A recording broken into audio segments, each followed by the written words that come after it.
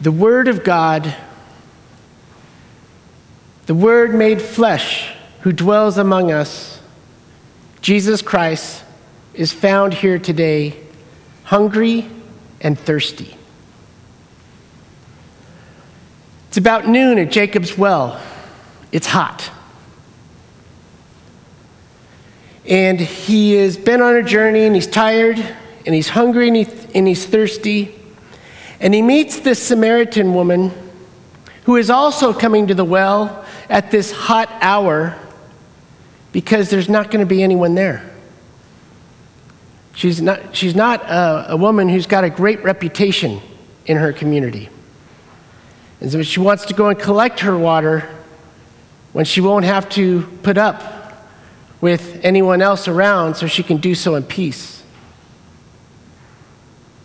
She's kind of experiencing and putting herself in a situation of social distancing, which is exactly where we are.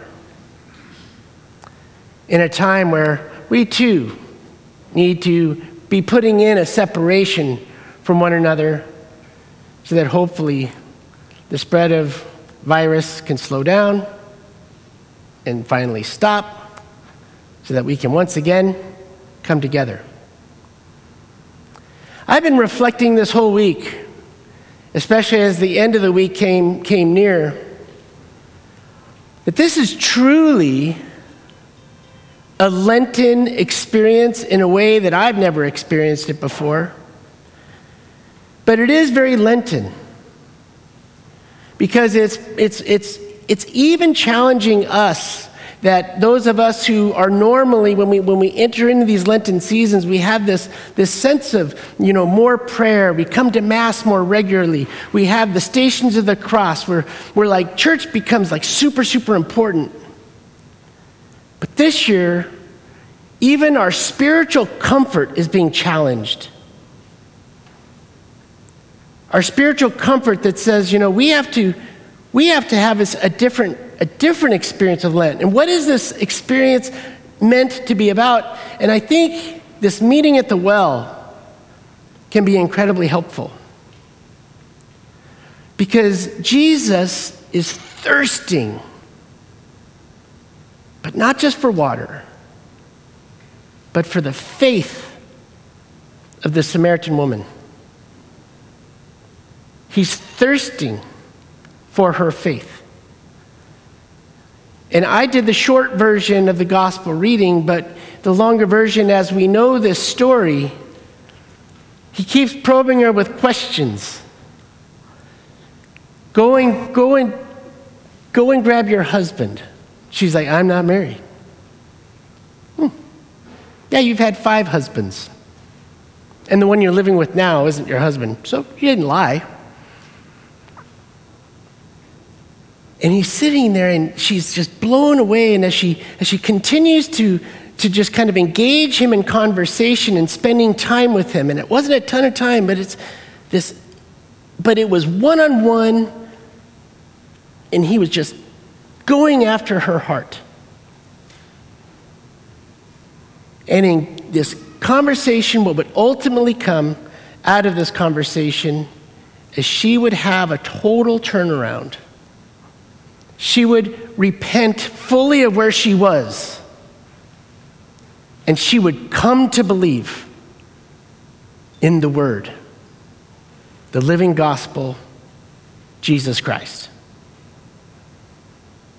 That is Lent. And so, my brothers and sisters, as difficult of times we might be finding ourselves in right now, if we're experiencing, and my brothers and sisters who are live streaming this, especially if it's mom and dad, hello.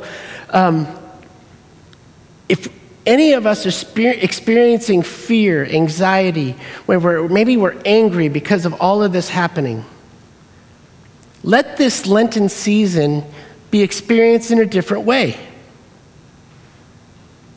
Let's meet our Lord at the well. Let's meet him. He's there. And let's sit there and have our conversations with him, because he hungers And he thirsts for my faith and for yours. He wants it.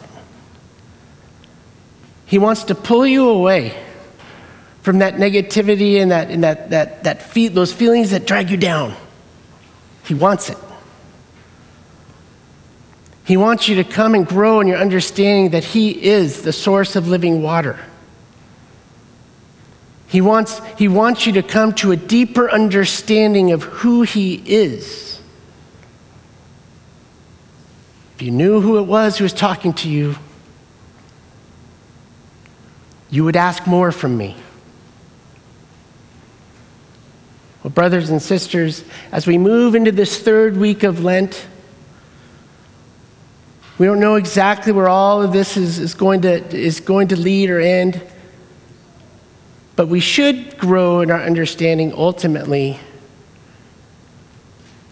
what our eternal end, no matter what happens in this life, what road we're on, and to where and to whom we are heading. To come to know truly this person of Jesus Christ, who has given his whole life and message for us, and has risen and is risen, Emmanuel, God with us. We are not alone. And is dry and hot or cold that we may feel, he is there. And he wants to engage us. So, brothers and sisters, repent and believe.